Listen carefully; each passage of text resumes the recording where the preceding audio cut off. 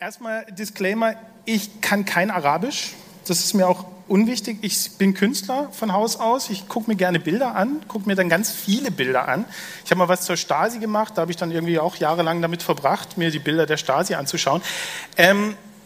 Also mir geht es um die Bilder und vielleicht, ich will einfach mal ein bisschen was zeigen von den Sachen, die ich gefunden habe über ein paar Jahre hinweg. Vielleicht ist das ein oder andere für euch interessant.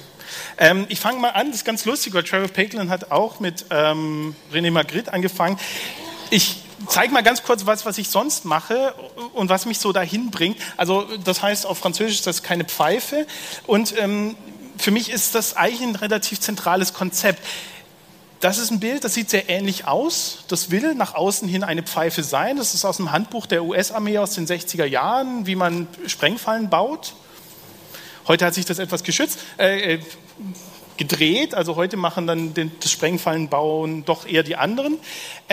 Das will nach außen eine Pfeife sein oder so aussehen oder das will ein Bett sein, es ist aber kein Bett, sondern es ist eine Bombe, die einen töten soll, wenn man sich hinlegt. Das ist leider ein bisschen grau geworden. Das ist ein Buch, wenn man es aufmacht, tötet es ein. Und das ist heutzutage ein sehr das beständiges Konzept, dass Bedrohung will unsichtbar sein. Aber Bedrohung funktioniert am ehesten, diese unsichtbare Bedrohung, sonderbarerweise braucht sie eine PR-Abteilung. Weil das kann natürlich, diese Kiste könnte natürlich jemanden töten, wenn er nicht davon weiß, aber es könnte ganze Familien in Beschlag nehmen, wenn man davon berichtet, dass man diese Kisten hat. Also dann wird die Reichweite viel größer. Etwas Ähnliches sind diese Bilder hier. Das ist eine Landschaftsaufnahme, das ist eine andere Landschaftsaufnahme. Interessanterweise hatte ich hier die Unterstützung der Bundeswehr, der lettischen und litauischen Streitkräfte. Die haben mir jeweils Scharfschützen zur Verfügung gestellt, die in der Landschaft lagen und auf die Kamera zielten und unsichtbare Bedrohung spielten. Also man sieht den hier nicht, aber er ist da. Also die hatten immer den Befehl, auf die Kamera zu zielen, was natürlich ein bisschen sonderbar ist. Übrigens, Bundeswehr ist für jeden Scheiß zu haben. So, hier, das war jetzt in Lettland. Auch hier ist natürlich ein Scharfschütze, hier für den Schnee getarnt.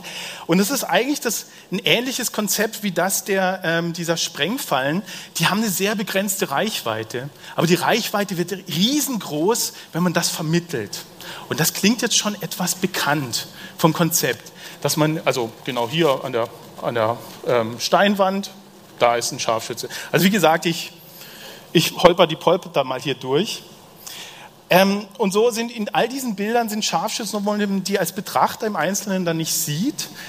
Und das ist für mich so etwas, wenn ich mich mit diesen Konzepten auseinandersetze und was da am Werke ist, dann komme ich relativ schnell auch in die Richtung des Terrorismus. Und das ist eine Arbeit, die mich dann ganz in diese Richtung gebracht hat. Da habe ich Videos aus dem Internet genommen, die zufällig oder geplant entstanden sind und das Explodieren von Sprengfallen oder Autobomben oder Selbstmordattentäter zeigen. Und ich habe dann den letzten Frame genommen, dieses Videos, und herausgestellt. Auch hier, das nächste Bild, die nächste 24. Sekunde, sieht ganz anders aus als das, weil das dann weiß. Aber das ist eben auch das. Und als ich dann gemerkt habe, da ändert sich etwas, und das war vielleicht vor 3-4 Jahren, hat sich da grundsätzlich etwas geändert. Und zwar sind die ursprünglich, so wenn man 5-6 Jahre zurückgeht, sind diese Videos zufällig entstanden. Das war irgendwo eine Überwachungskamera oder es war irgendein Tourist, der gerade in die Richtung gefilmt hat. Das wurde dann aufgenommen. Und dann änderte sich etwas. Da wurde plötzlich die Propaganda zur Maschine. Und da wurde plötzlich eine Kamera installiert, um das aufzunehmen. Und da wird es für mich dann interessant. Warum fängt dann der Taliban an zu filmen, wenn er doch ein Bildverbot hat? Und da geht es dann eben um dieses Schaffen von Propaganda und wie Propaganda sich dann weiterentwickelt. So, und jetzt sind wir dann schon mal beim Taliban, der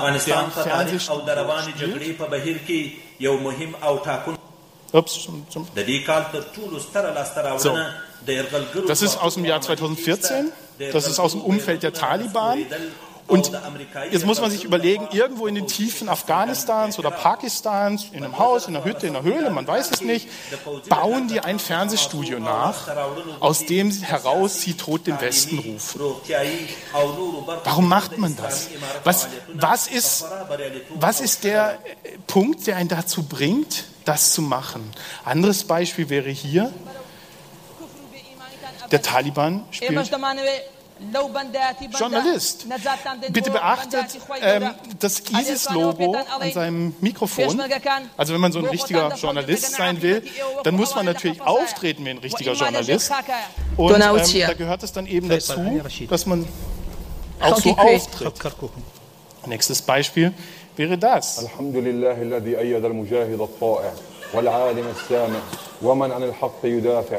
والصلاة والسلام على نبينا محمد جامع الأبذاذ اللوامع أخي الموحد اليوم بإذن الله تعالى سوف نتعلم كيفية تصنيع مادة متفجرة من مواد شعبية وسهلة ويمكنك تصنيعها في بيتك ومن أدوات بسيطة وهي المادة المسماة بالاسم العلمي بروكسيد الأسيتون والمعروفة بالاسم الشعبي الثلج الأبيض. نحتاج إلى وعاء واسع قليلا ووعاء عميق لإجراء التفاعل بداخله. Das ist natürlich das ist natürlich Kochshow. Sie kocht einen Kuchen, er kocht Sprengstoff. Das ist dann eben auch, ich habe so ein bisschen mit reingepackt, was ich dann künstlerisch damit mache. Das habe ich dann als Arbeit so gegenübergestellt. Nur er kocht Sprengstoff wie in der Sendung, die man die Kuchen kocht. Ups. Nur so wie dann jemand den Kuchen probiert und sagt, lecker, lecker, wird da eben ein junger Mann mit Sprengstoff im Rucksack durch die Wüste gejagt, man schießt ihm vor die Füße und dann lässt man ihn in die Luft sprengen. Da ist es dann natürlich ganz befremdlich, wieso sie sich dann doch westlicher Bildsprache bedienen. Und das ist einfach, das zieht sich so durch. Also hier dann eben der Taliban, der Fernsehstudio spielt, der Journalist. Interessanterweise spielen beide die gleiche Rolle. Also es haben sich jetzt beide nicht ausgedacht. Also sie folgen beide dem gleichen Vorbild. Er interviewt eben US-Sportler und er interviewt Leute, die danach erschossen werden, auch von ihm. Und da bricht das Ganze dann doch etwas auseinander. Also ich muss sagen, ich habe keine Antwort, so richtige Lösung. Ich finde es nur bemerkenswert. Aber da merkt man dann auch, dass die US-Propaganda sich sehr häufig da wiederfindet. In der Ausstellung würde sowas dann so aussehen. Also es ist ein ganzes Tableau. Das hatte ich letztes Jahr mal in Düsseldorf gezeigt. Jetzt so ein paar andere Beispiele. Also man bedient sich der westlichen Medien, wie gesagt, um Tod im Westen zu rufen. So ganz simple Dinge, also eben diese Gesten, wie wir sie kennen. Und so produziert eigentlich ISIS, Al-Qaida, alle machen das, produzieren eigentlich ihre eigenen Stock-Footages. So, das ist manchmal auch aus einem etwas privateren Umfeld. Hier natürlich, ganz interessant finde ich, dass das eine Malerstange ist. Also, so diese kleinen Details werden dann plötzlich sichtbar. Und hier finde ich es interessant, dass sie ja was propagieren, was ihnen verbieten würde, dieses Auto zu fahren. Muss man sich vor Augen halten. Ist natürlich Propaganda. Ist wichtig, dass wir uns vor Augen halten, dass alles, was ich zeige, Propaganda ist. Weil da gibt es Leerstellen, die ich nicht füllen kann, weil die Propaganda diese nicht liefert. Hier so sehen Leute dann eben am Flughafen aus. Nochmal ein Journalist. Sogar Dixie-Klos umwerfen. Kommt bis Syrien. Hier, man hortet. Also ich gehe mal durch. Teilweise ist es dann fast unmöglich zu sagen, was ist jetzt westliches Medienumfeld, was ist jetzt ISIS. Ist schwer zu sagen. ISIS ist von euch aus rechts. Sowas natürlich. Das ist ganz großartig. Der hat rechts ein super Video produziert, habe ich jetzt nicht dabei. Das scheint er selbst produziert haben. Ist nicht sehr sportlich in seinem ganzen Gekletter. So mussten sie dann so sein Klettern ein bisschen hochdrehen von der Geschwindigkeit. So, und das ist jetzt etwas, also ich konnte es mir nicht verkneifen, das jetzt Monty Python gegenüberzustellen. Das Problem ist, ich habe von Leerstellen gesprochen, das verweist jetzt auf eine Leerstelle. Und die Leerstelle ist Gewalt, die der Islamische Staat oder Al-Qaida Frauen unter ihrer Kontrolle ausüben. Das ist eigentlich eines der brutalsten Bilder, das ich gefunden habe, weil näher als das kommt man der Steinigung einer Frau nicht. So, Uncle Sam. Uncle Sam wird, ich muss mich sehr beeilen. State built on man-made laws whose soldiers fight for the interests of Taghut legislators, liars, fornicators, corporations, and for the freedoms of sodomites. We are men, honored with Islam, who climbed its peaks to perform jihad, answering the call to unite under one flag. This is the source of our glory, our obedience to our Lord. We are uncompromising in our call to Tawheed. So, und jetzt habe ich zu schnell. Also da taucht dann eben dieser Uncle Sam auf, der dann aber wiederum dann aufgegriffen wird, eben wie diese Uncle Sam-Figur. Man greift es dann doch wiederum in ihrer teilweise nicht sehr professionell gemachten Propaganda dann auch wieder auf. Also das ist dann ein stetig wiederkehrendes Motiv. Ganz interessant finde ich an solchen Bildern dann, wenn man sich das genau anguckt, das sind natürlich irgendwelche Kreuzritter, die da gegen andere Kreuzritter kämpfen und dann macht man halt die ES-Fahne und plötzlich wird es dann eben etwas Islamistisches. Ähnlich hier, dann gibt es so etwas, das nennt sich United Cyber Caliphate. Man kann es nicht sehen, das ist einer dieser Reiter aus Herr der Ringe, der da auftaucht.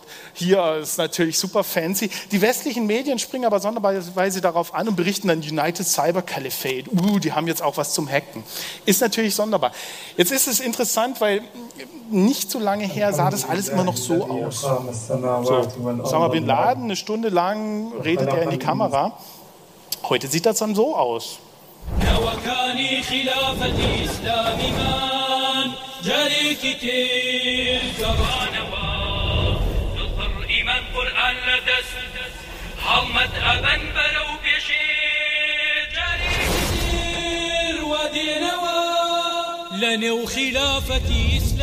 kommen jetzt die Gangster. Hinhören, das ist keine Musik, sondern es ist nur religiöser Gesang, weil Musik ist ja verboten. Kampf mal mit dem Laden.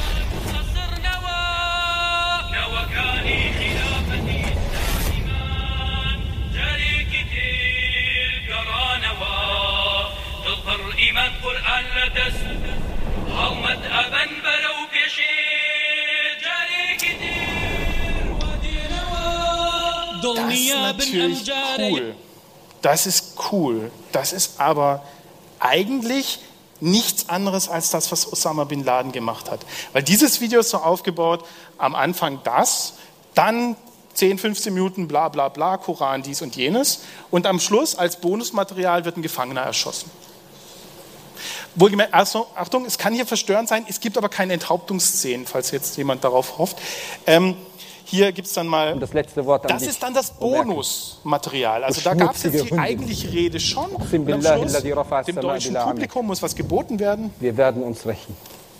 Wir werden uns rächen für die Beschimpfung des Propheten sallallahu alaihi wasallam. Und es ist eigentlich egal, was er jetzt sagt, weil das sind beliebige Anwohner, hat dann in einem Gerichtsverfahren jemand gesagt, die haben halt jemanden genommen und dann gesagt, das sind jetzt böse Verbrecher und die werden halt für die Kamera erschossen. Das ist dann das Bonusmaterial, das junge Leute auch klicken. Und dann gibt es eben, das finde ich sehr interessant, mal ganz genau hingucken, wie viele Kameras man da jetzt eigentlich sieht und wo die sind. Das ist ein kurzer Ausschnitt, zusammengeschnitten. So, hier ist da mal eine Kamera, eine GoPro, einer hat eine Kamera so.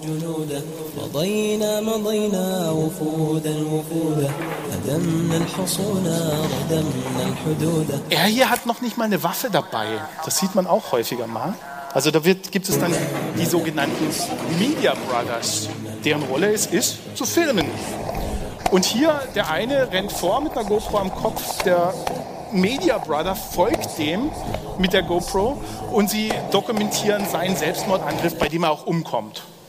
So, und so wird das dann eben produziert. Jetzt habe ich ein Standbild. Das finde ich ein ganz, ganz interessantes Bild. Einerseits hat der eine GoPro am Kopf. Es wird der Tote vorgeführt. Ich habe das nicht gepixelt. Das haben die gepixelt. So, und wenn man sich das dann mal anguckt, dann merkt man auch immer wieder, taucht dann quasi Zensur auf. Jetzt gucken wir mal. Wer erkennt die Person neben Herrn Mursi? Ja, Angela Merkel. Hier ist sie nochmal. Das ist nicht Zensur, die ich habe da nicht gepixelt, sondern es ist gepixelt aus den Videos. Das sind einfach Standbilder. Das ist keine Zensur. Eine Zensur wäre unsichtbar. Eine Zensur ist das, was ich vorhin meinte mit den Leerstellen, dass die Gewalt die Frauen angetan wird. Das bleibt verborgen. Das ist Zeigen von Zensur. Michelle Obama, Hillary Clinton, der Papst. Ganz interessant hinten das Bild. Ich hatte dann mal, war ein bisschen irritiert, warum haben sie das verpixelt? Das Bild zeigt gar nichts. Aber so wird es natürlich bedeutsam, weil man es verpixelt, bekommt es Bedeutung, wird aufgeladen. Also gibt es verschiedene Dinge, die verpixelt werden. Hier ein ganz interessantes Beispiel, also die machen das auf eine bestimmte Weise. Hier Charlie Hebdo, das ist aus dem IS-Kontext.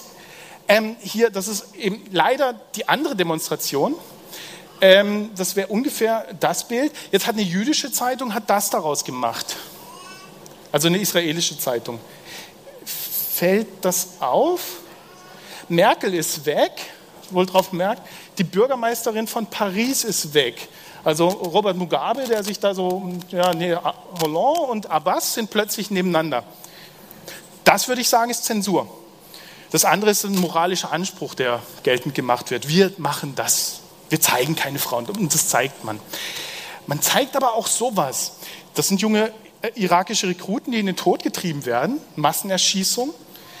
Man zeigt im Detail, wie sie erschossen werden. Aber weil man ihnen, vermute ich, vorher die Klamotten weggenommen hat, man kann natürlich so einen nackten Rücken, das würden doch Leute irgendwie anstößig finden. Genau hier, er wird erschossen. Das Töten wird gezeigt, aber der nackte Rücken nicht. Und so gibt es die verschiedensten Beispiele. Ihm ist halt hier die Hose hochgerutscht beim Hinsetzen und dann sieht man halt den Hintern. Und das geht natürlich nicht. Interessant, wenn Sie mal im islamischen Staat leben sollten und Sie werden nur ausgepeitscht, da haben Sie dann Recht am Bilde, also das wird dann verpixelt. Also da wird dann Ihre Identität geschützt. Aber es geht hauptsächlich, und da merkt man, es ist eine frauenfeindliche Kultur, weil hauptsächlich werden eben Szenen verpixelt, wo Frauen auftauchen. So, hier unser lieber, wir sind Papst. Hier dann Jesus, ist ja ein Heiliger, darf man nicht darstellen. So, also wirklich, es geht dann bis ins Detail, die Töchter von George Bush. Aber eben dann auch Bilder, die aus dem westlichen Medienkontext dann genommen werden. Man nimmt sie, um die eigene Propaganda zu unterstützen, aber dann eben doch wieder verpixeln. Junge Männer. Hier ein bisschen schwer zu sehen, das ist quasi Verpixeln in Realität. Also Haarfärbemittel im Laden, überall ein Kleberchen drauf, weil sind ja Frauen. Und dann einfach, jetzt um sich ein bisschen zu gruseln, hier ein Bild aus Berlin. So auf dem Schiff da. Eine Sache habe ich gemerkt, die so ein Novum darstellt. Und das ist, vielleicht kennen Sie dieses Bild, das ist aus dem Spanischen Bürgerkrieg, zeigt einen spanischen Regierungssoldaten. Ich sage jetzt mal, ich bin Bildtheoretiker. Ich muss irgendwie sagen, angeblich zeigt es, wie in dem Moment, in dem er getötet wird. Das ist aber jetzt Usus. Das passiert heute so.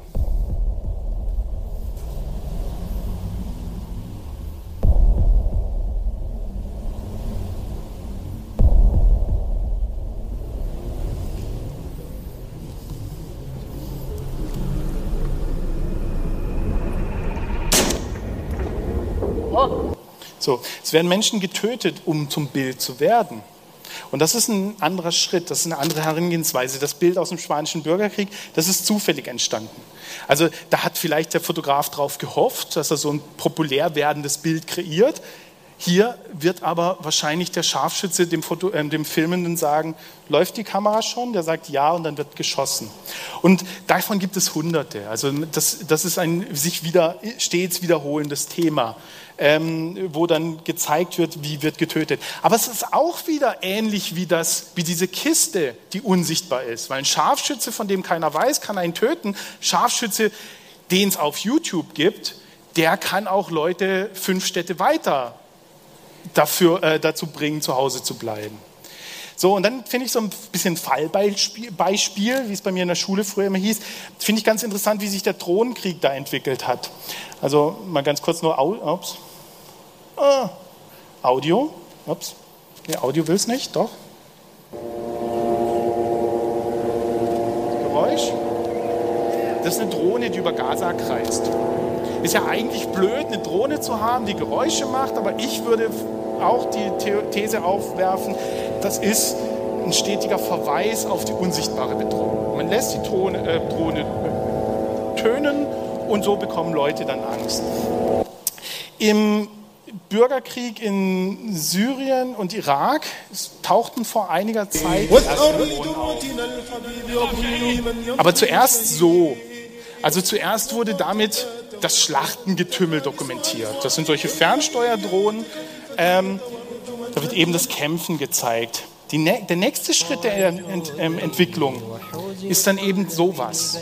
Also da wird der Selbstmordattentat nicht mehr vom Boden aus gefilmt, sondern aus der Luft, quasi als Drohnenangriff. Das wird auch im Westen dann plötzlich die Drohne des armen Mannes genannt und irgendwie so bekommt es dann dieses Schlagwort, bumm, macht's. Ganz interessant, eben ein Nebenschauplatz dieses Propaganda-Dings, 5 Minuten, nee, ich hab erst 20 Minuten. Nee, wir haben viel später angefangen. Nee. So, das ist der erste Drohnenangriff aus Afghanistan. Jetzt nochmal hören. Da haben sie den Drohnensound unterlegt und die Grafiken zu den Drohnen. Einfach um zu zeigen, okay, wir haben richtige Drohnen. Der nächste Schritt ist dann das hier. Da wird eben eine Basteldrohne aus dem Helikopter abgeworfen. Das tötet schon Leute, aber dann gab es plötzlich für die westlichen Medien was ganz Großartiges, war das hier. أتاهم كابوس آخر من فوق رؤوسهم ليزيد من أرقهم ومن النكاية فيهم ألا وهو الطائرات المسيرة. Da haben die plötzlich eine richtige Drohne. Die sieht aber komisch aus. Was ist denn das? Das sind so irgendwie so kleine Bömmchen drunter und dann sind da irgendwie andere Einstellungen, sind plötzlich GoPros dran. Hier sind dann 3 GoPros, aber keine Bomben. Warum sieht die Drohne so aus? Meine These ist wegen dieser Drohne. Das sind die neuesten US-Drohnen, sehen so aus. Haben die Iraner eine von in die Hand gekriegt. Haben das dann medial ausgeschlachtet, haben da ganz furchtbar viel mit gemacht, immer wieder gezeigt. Sogar so in die Folklore, Propagandafolklore wird das dann übernommen. In diesem IS-Video wird das dann so als richtiges Drohnenkrieg inszeniert. Eigentlich angreifen tun aber solche Drohnen. Das ist jetzt nicht weniger gefährlich. Die Leute sterben da trotzdem. Aber das sieht halt nicht so cool aus.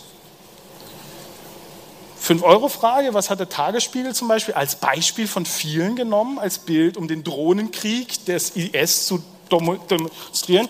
Das hier. Und da steht auch drin, dass damit Leute getötet wurden. Und das macht natürlich Angst. Die haben Drohnen, so wie wir Drohnen haben. Stimmt aber nicht. Wie man hier dann sieht, da teilen sie es dann selbst auch mit.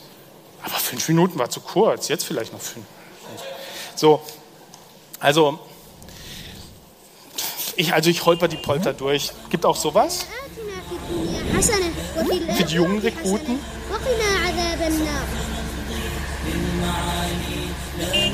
Das ist die zweite App, die der Islamische Staat veröffentlicht hat.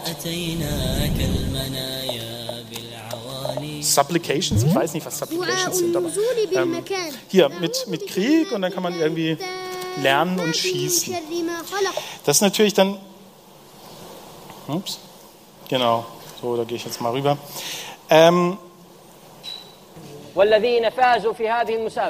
Das ist vielleicht eines der perfidesten Videos. Also da ist inszeniert in der Wüste, Kinder sind in der Schule. Diese 6 Kinder werden jetzt belohnt dafür, dass sie die Besten in der Klasse waren. Und belohnt werden sie damit, dass sie jetzt quasi durch diese Ruinenlandschaft rennen mit Pistole auf der Suche nach gefesselten Gefangenen, die dürften dann mitteilen, was sie Schlimmes gemacht haben, und dann werden sie von diesen Kindern erschossen.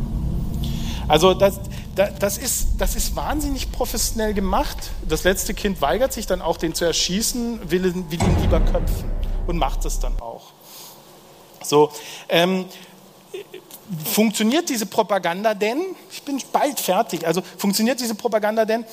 Der IS sagt ja, weil es gibt immer wieder Verweise auf die eigene Propaganda in der Propaganda. Das heißt, hier sieht man jetzt, Leute schauen die Propaganda an in der Straße, das sind jetzt Standbilder. Man sieht, Leute schauen diese Propaganda an. Dann gibt es hier, wäre jetzt zu sehen, wie einer sich die Propaganda anschaut, und als nächstes ist er in Syrien und kämpft da. Dann gibt es hier Gefangene, die sich ein Propagandavideo anschauen müssen, wo andere Leute das Schicksal ereilt, was ihnen jetzt droht. Und dann, naja gut, dann mache ich jetzt das hier als letztes. Aber ich habe jetzt 25 Minuten. Q&A gibt es nicht. Gibt es dann draußen. Also, ups. Also das ist hier quasi so ein nächster Schritt. Also da wird ein Propagandavideo angeschaut von einem Mann und einem jungen Mann im Auto auf dem Weg zu seinem Selbstmordattentat. Wohlgemerkt nicht seinen. Ja? Also er zieht jetzt quasi in den Krieg, das wird jetzt gezeigt und es wird begründet dadurch, man schaut sich diese Propagandavideos an. Es wird aber ja gleichzeitig dann ein Propagandavideo gemacht. So. Und am Schluss, so, also er zieht jetzt da in den Krieg, ich gucke mal ein bisschen, falls es geht. So, also da sieht man der Blitz, in dem er verschwindet. Und hier wird jetzt dann schon wieder das Social-Media-Netzwerk bedient, auf der Fahrt von dem Selbstmordattentat zurück. Also das ist natürlich befremdlich. Oh, es gibt so viel, was ich noch zeigen könnte. Und ich finde diese zärtlichen Gesten, die es dann gibt, also es ist eigentlich unheimlich brutal. Der eine fährt und sprengt sich in die Luft. 1 Minute. Und der andere, so, Moment, wo lasse ich stoppen? Also das machen wir auch. Moment, ganz kurz. Ach genau, also abschließend, okay, warum finde ich es wichtig, dass man sich das anguckt? Jetzt gucke ich mir Videos der Bundeszentrale für politische Bildung sehr gerne an. So, schaue ich mir gerne an, habe ich kein Problem mit, höre ich mir auch an, was ich sagen muss. Ein Wort, das zu kollektivem Aufstellen der Nackenhaare führt, weil in der Vergangenheit viele gut verstanden, wie man damit Angst schürt. Ein Wort, worauf sie sich berufen, Dschihad. all die Sie erklärt, was ist Dschihad, Propheten, um ihre Wahrheit in die Welt hinauszutreten. Und jetzt erklärt Desodoc, der zum Glück tot ist, erklärt, was ist.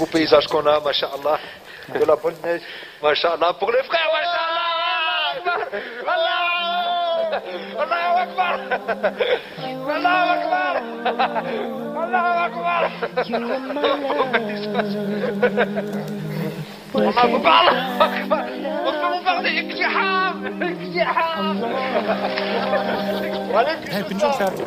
Läuft noch 20 Sekunden. In Deutschland, hier seht ihr, wir sind nicht diese bösen Salafisten, diese bösartigen Schnippel. Nein, hier kann man leben, gibt Spaß hier. Ich lade euch ein zum Dschihad. Könnt ihr schreiben, ihr Medien. Ich lade euch ein zum Dschihad. Dschihad. Allah Akbar. Gitar. Hier, meine Geschwister.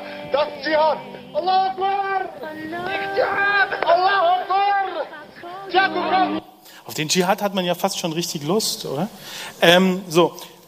Gerne E-Mails schreiben, sich beschweren. Ich bin noch ein bisschen hier, mich anschreien und so. Ich höre jetzt auf, schon da, guck hier vorbei. Simon Männer, vielen Dank.